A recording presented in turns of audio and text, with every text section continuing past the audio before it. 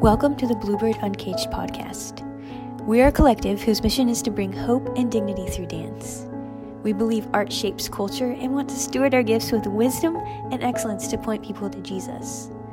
From hosting festivals and live performances, to producing multimedia content, to serving internationally, we seek to foster community among dance artists. We'd love to meet you and connect on our social media platforms at Bluebird Uncaged. But until then, enjoy today's episode.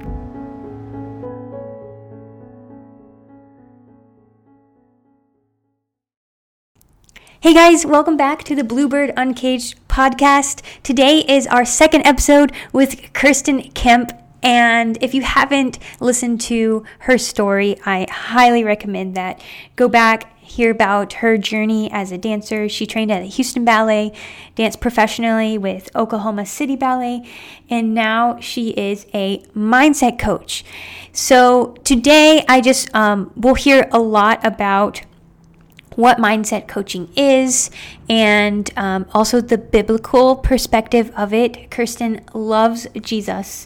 But I want to be very, very clear before we start that if you are looking into hiring a mindset coach, that you are very extremely careful about who they are and what they believe, because this is a relatively new industry and it is very, very much connected to New Age practices and can be used for things that are not biblical and can be used for things that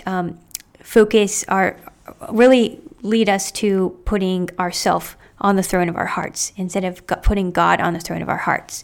So that is just a clarification about mindset coaching. I want to be very clear on that mindset coaching can be used for good and it can also be used for evil. So be discerning and seek the Lord about hiring a mindset coach if you think that it's something that might help you, and do your research. Make sure your coach comes from a biblical worldview and believes things holds scripture to a high authority and holds God as our ultimate authority, not ourselves. So you'll hear more about that from Kirsten in the episode, but I just want to be very, very clear about that before we start. So enjoy!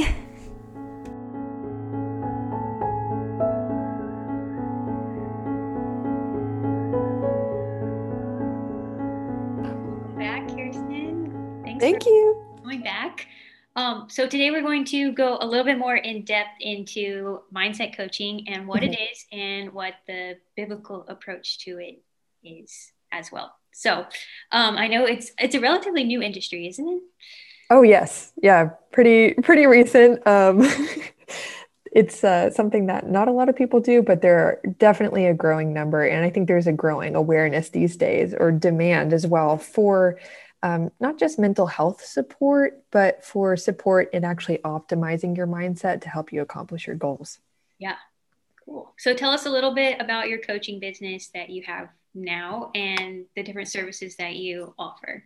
Yeah, so as a mindset coach for ballet dancers, I specifically help dancers to, through a process of asking questions. Like, I want to make it clear, that's really the job of a coach. I want to just take a moment to distinguish it from mentorship and also from therapy. So, because there can be some confusion about that. I love a good compare contrast. It really helps. So, how coaching is different from mentorship is that a mentor is a person who has accomplished results that you are interested in accomplishing as well, at least similar results. And a mentor will give you advice based off of what they know worked in their journey. So it's really more of a figure that gives you advice and tells you, maybe you should try this. A coach really is a person who asks questions to help the client gain awareness of maybe where, in the example of mindset coaching, where are their behavioral patterns coming from? What perspective is informing their behaviors and their habits? What are their beliefs? And how is their mindset really determining their current results in life and how can it be changed very strategically in order to align with the different results they want, because anyone is going to hire a coach, not because they're already happy with their results, but they want different results. So how coaching is different than therapy is that a therapist's job is usually as well, they're going to be handling client situations where there is more of a desire to process and to heal. It's a lot more oriented towards healing from the past, or also seeking perpetual treatment for diagnosable mental health issues, such as severe depression, severe anxiety, maybe you're experiencing panic attacks, PTSD, things like this, things that can be diagnosed. So a coach is much more suited towards helping a client get from a functional mental state to an optimal mental state. A therapist is kind of coming from that goal of getting a client from a dysfunctional state of mind to a functional state of mind and being. So what I'm doing as a mindset coach is I'm helping dancers really assess what is their current perspective, their beliefs, their sense of identity, and what specifically needs to change in those things in order for them to start to feel confident, to start to be able to perform well consistently, to focus in class. So many dancers feel as if they can't learn combinations quickly, but it's actually because their focus is very fractured.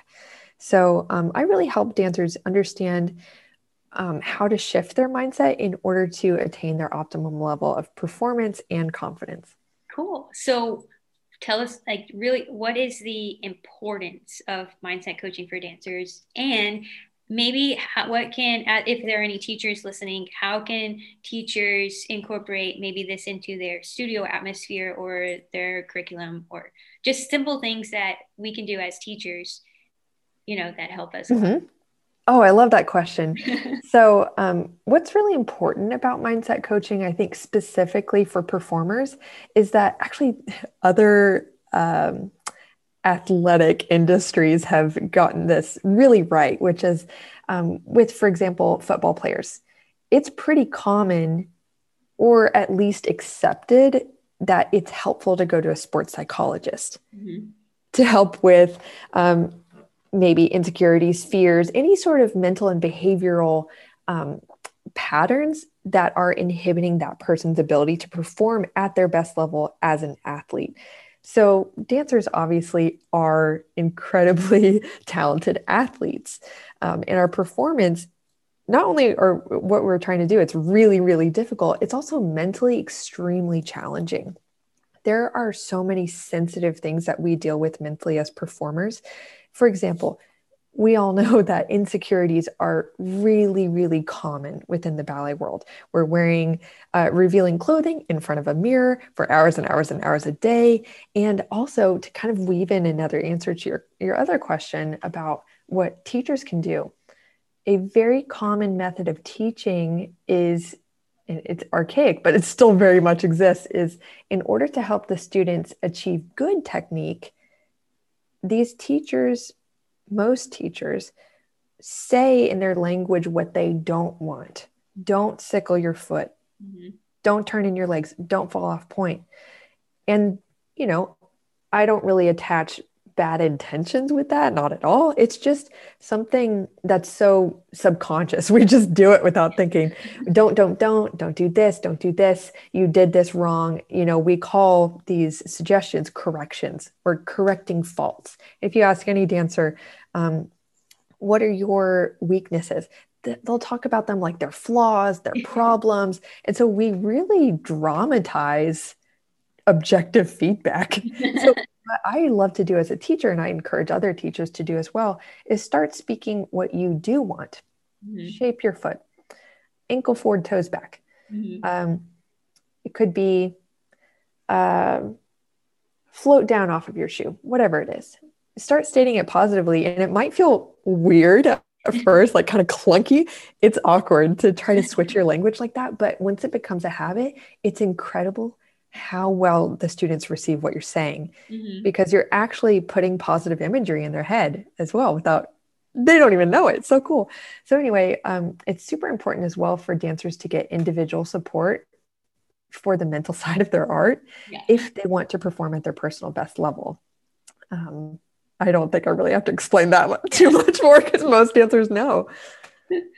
Cool. I mean, yeah, I think mental like health is definitely as important as physical health as well. Oh, Like, yeah. I know that me, other stuff going on in my life definitely affected my performance as well. Mm-hmm. But just shifting gears a little bit. So, you love Jesus and you're a Jesus follower. And I feel like a lot of times in the church, when people start talking about mindset coaching or anything anything like of this subjects, people are like, no, no, no, no, no. Yeah.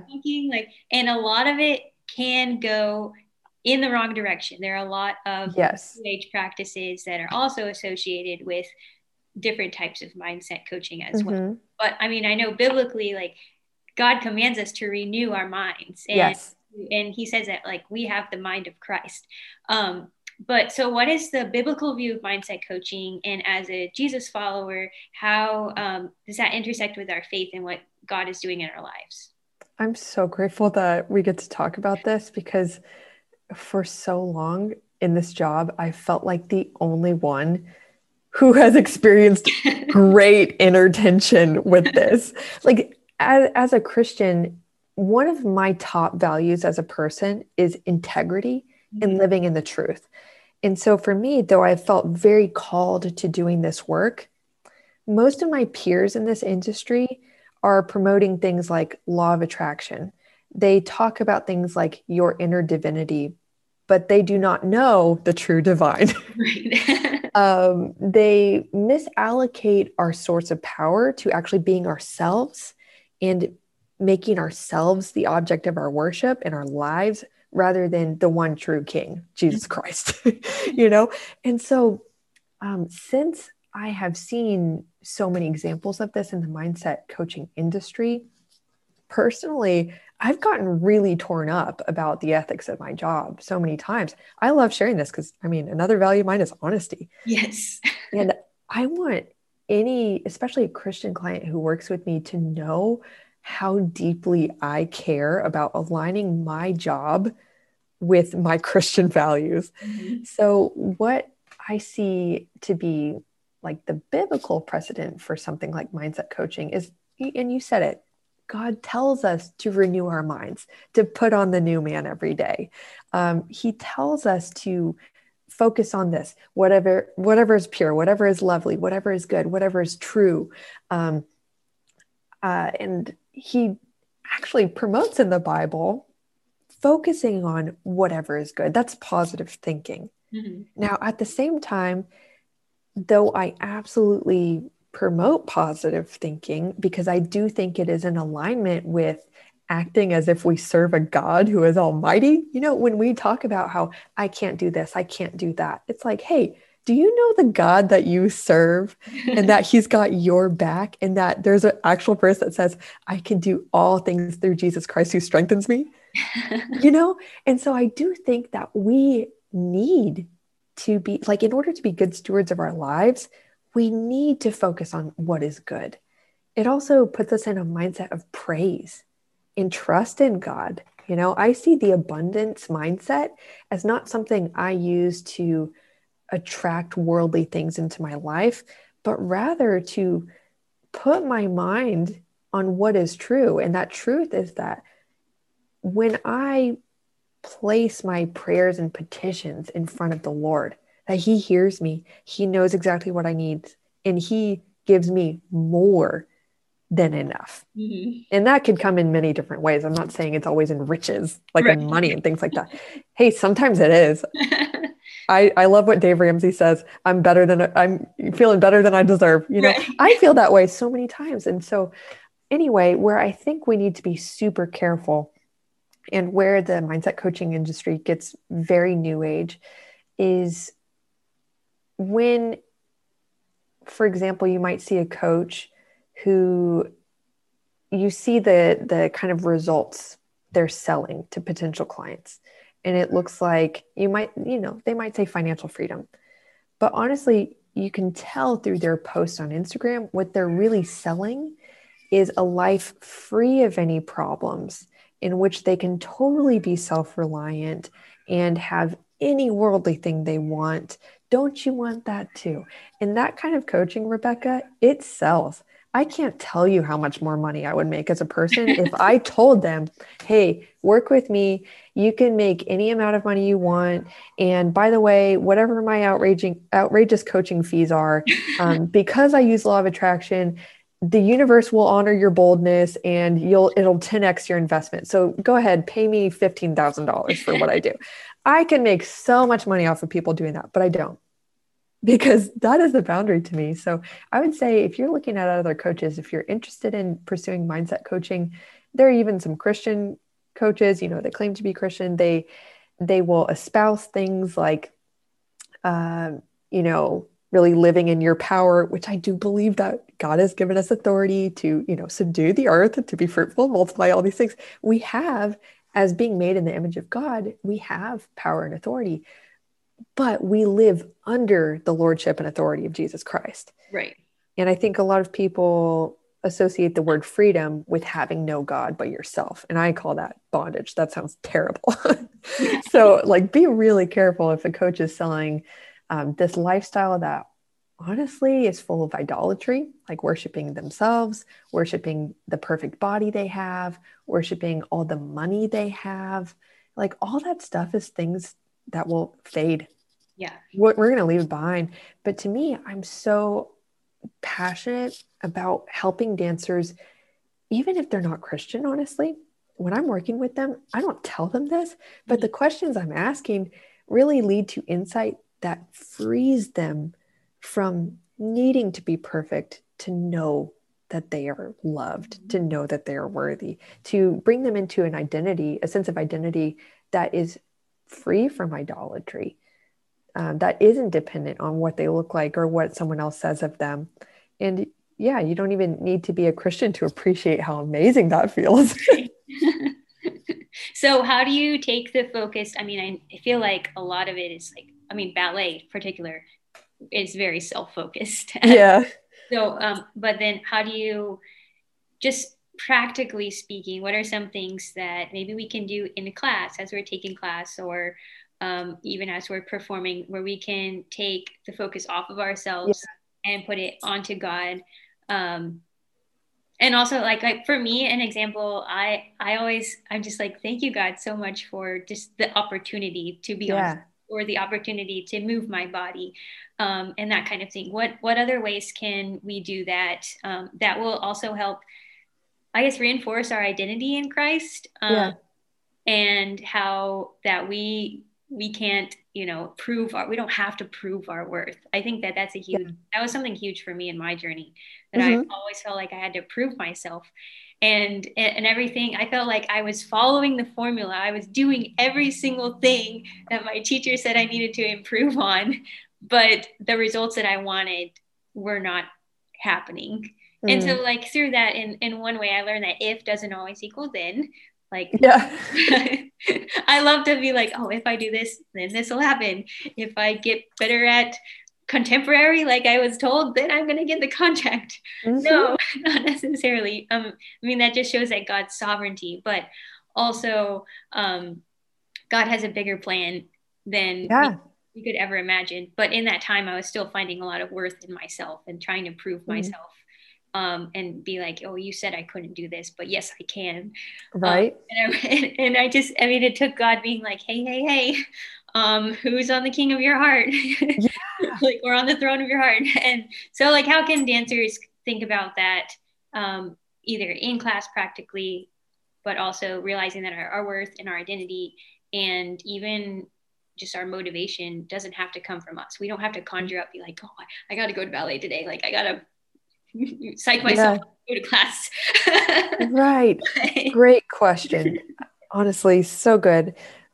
For me, what I constantly ask myself is similar to you. What are you trying to prove, and to who? What are you trying to prove? I also really recommend to dancers to pay attention to their fears. So if you're really scared about others' opinions of you, especially your classmates, ask yourself why, and just explore that, why do you care so much about them seeing you in a specific way? Now, I want to normalize that in a way. It's important to care about what people think. I don't promote the extreme of don't care what people think. No, you should. I think that's part of being a respectful person. Well, God also calls us to be examples and to represent him well. So yes, if you seek to represent God well, then right. So I think you should want to be a person of honor. Yeah. And of course we want to be technically excellent in what we do. I really like the idea that mastery is a way to serve God. So yes, care about your technical excellence and do care about what people think, but with this caveat: other people's opinions shouldn't be the opinions that tell you who you are.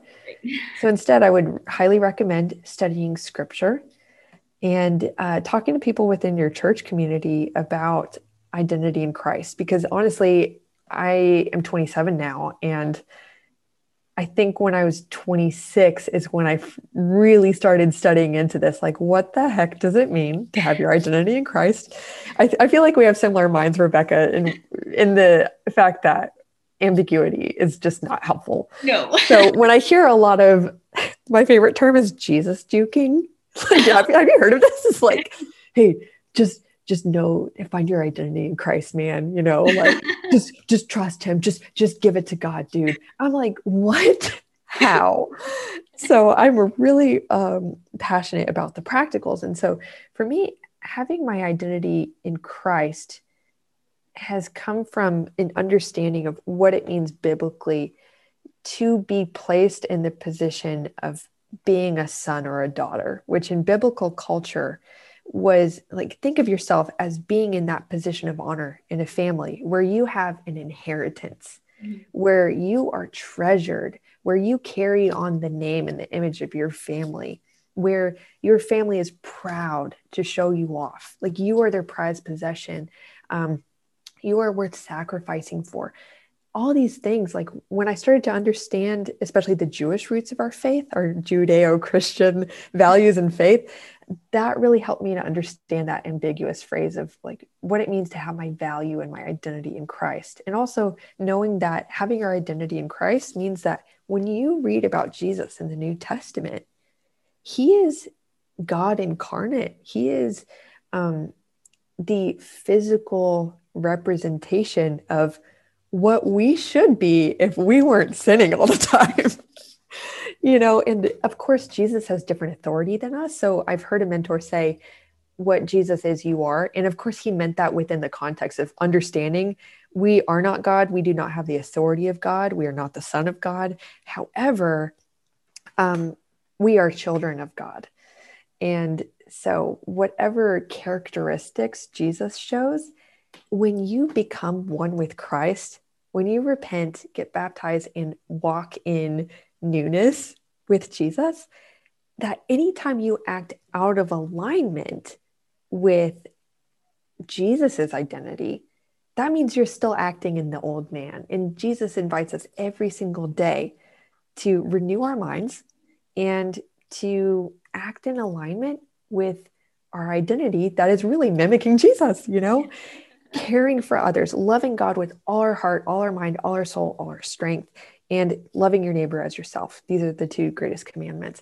Mm-hmm. And so when I think of what that means in the ballet context, is that in ballet, I need to watch that I'm first, though I'm focusing on what I'm doing with my body to make sure it's technically excellent, my why and the how of my behaviors and my intentions and what is important to me is rooted in my Christianity. So for me, what is more important to me when I see a mistake in the mirror is, instead of getting really uptight, really mad at myself and degrading myself, I say, no, I take that thought captive. I'm a child of the one true King. Yes. Jesus loves me no less for my sickled foot. So this is not a question of my value. Now I can take that practical feedback and change the shape of my foot. No big deal. But especially if I start to get shut down, if I get really mad at myself, I get snippy. Yeah. What kind of a friend am I to the people in that studio? Where is my light? Is it shining? Probably not. So I'd say with the things that seem selfish in ballet, focusing on your technique, it can be very objective. Mm-hmm. Focus on the practical things and actions you can take to be technically excellent, but emotionally and in your heart, have that with Jesus first. Yeah. I think a big part of this too is like dancers believe a lot of lies. Oh my gosh, yes. Being fed at you from your teachers, like intentionally or unintentionally, but also just lies that the world tells you and that the standards of the industry even tell you. And I Yeah. think like what you're saying is look, remind yourself of the truth and Mhm. remind yourself of, what God says and who he says that you are. Yeah. Um, and so I think like also like scripture commands us to walk in truth. And so when we step into the studio, I feel like we have that opportunity every single time that we dance. Am I Yeah. dancing in the truth or am I dancing in the lies that the world is telling me? And it's not Right. to just, I think like what I'm hearing you say, you're not saying to just be like, oh, that doesn't matter. Like, I'm not going to listen to that. But, yes, there are practical applications, but also, kind of detaching the practicality of it from the emotion of it. Exactly. Like we also, we're like, oh man, I fell out of my turn. That means, I'm a terrible dancer. Like, no, it's Right. that maybe you have some physics things to work out. Right. Or I am a failure. That's an identity statement. Like, hey, those are fighting words. That's not who you are. You're not a failure. You did fall out of your turn. Okay. Like What are you that going is to the do about truth. it? Fell out of your turn. True. I'm not telling you. Positive thinking, by the way, is not being delusional. Right. It's an example of positive thinking in a moment where you're frustrated about your performance is saying, okay, the positive aspect is I know I can make it better Mhm. in looking at the resources you do have to change it. Yeah. It's not saying, you know what, that was actually a great pirouette and I totally didn't fall out of it. And the next one is going to be great. That's not what it is. It's definitely, it's well, like recognize that the enemy will constantly be at your thoughts in class. That we make ourselves so vulnerable to that in ballet. And so when you're getting thoughts in your head like, you're never going to make it, you're never going to be good enough, you're just terrible, all these things, recognize the enemy's agenda in that, because when you get so fixated on not being those things, the journey really becomes about you and feeding your ego and bolstering it again, rather than saying, there was a part of it that's true, but that's not the whole truth. So let's take the objective part. And then with the rest, recognize, no, of course, Satan wants you to be insecure. Of course, Satan wants you to think that you're going to finally be happy and never have any problems anymore when you get that professional contract or when you're as skinny as the next girl. Mhm. But that is not salvation, my friends. In fact, that's just bondage to another goal that it has a false reward at the end. Right. Cool. Well, thank you so much, Kirsten. One last thing. What can dancers do today to just walk in the truth and dance in the truth? Yes. So first, know the truth. Yeah. Cannot say this enough because I used to think as a young dancer that I knew the truth, but I was not actually studying my Bible every day. And part of that process of renewing your mind is knowing the truth that you are aligning yourself with. I don't assume that you know. Don't assume that you know enough. If we really love God and we really want to be in a relationship with Him, you want to learn more about that person you're in relationship with. You want to know that person. You want to spend time with that person. And in that, you're also going to learn more about who you are.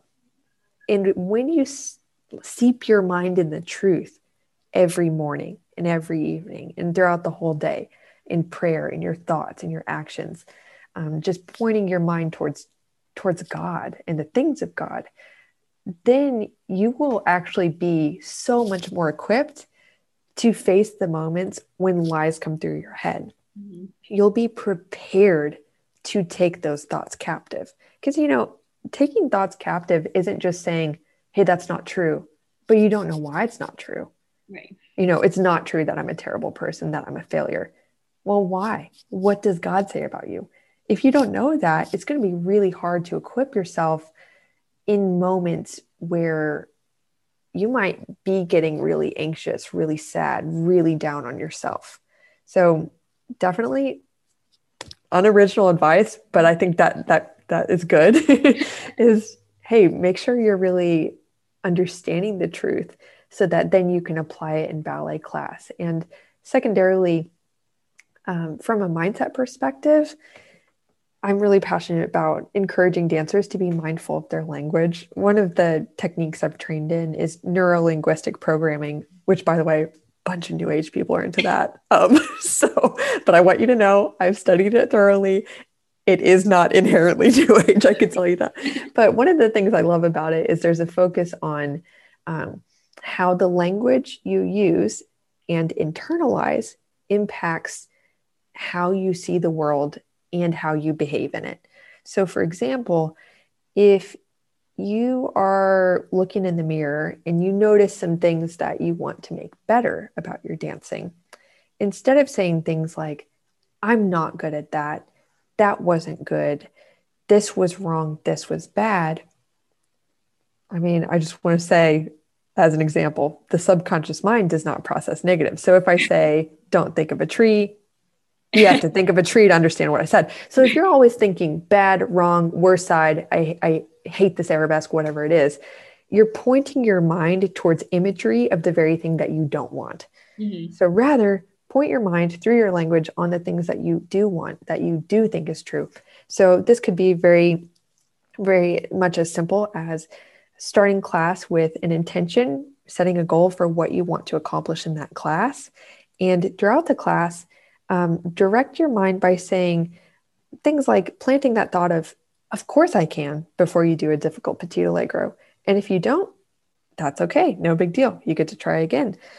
Saying to yourself, like I shared that example of shape your foot rather than, oh, bad, it was sickled, It seems so simple, but shifting your language out of, oh, I should do this, I can't do that, to I can, let me try this. Sure, I will do that. It actually puts your mind in a mindset of possibility and opportunity, which will make you much more receptive to learning and resilient to getting frustrated with your mistakes, so that then you can actually continue to improve. So don't underestimate the power of language. It's really awesome. Cool. Thanks so much. So to close out, just tell us where we can find you, and services that you offer. Mm-hmm. Yeah. And hopefully you guys check her out, like give Kirsten a call. Sure. Thank you. So you can find me at on Instagram at Twin Talks Ballet. It's still my old username because my twin sister used to be on the YouTube channel with us. And I have a YouTube channel, also Twin Talks Ballet, where I give a ton of mindset related advice and just career advice for dancers. And then as far as my professional services, you can visit my website, kirstenkemp.com.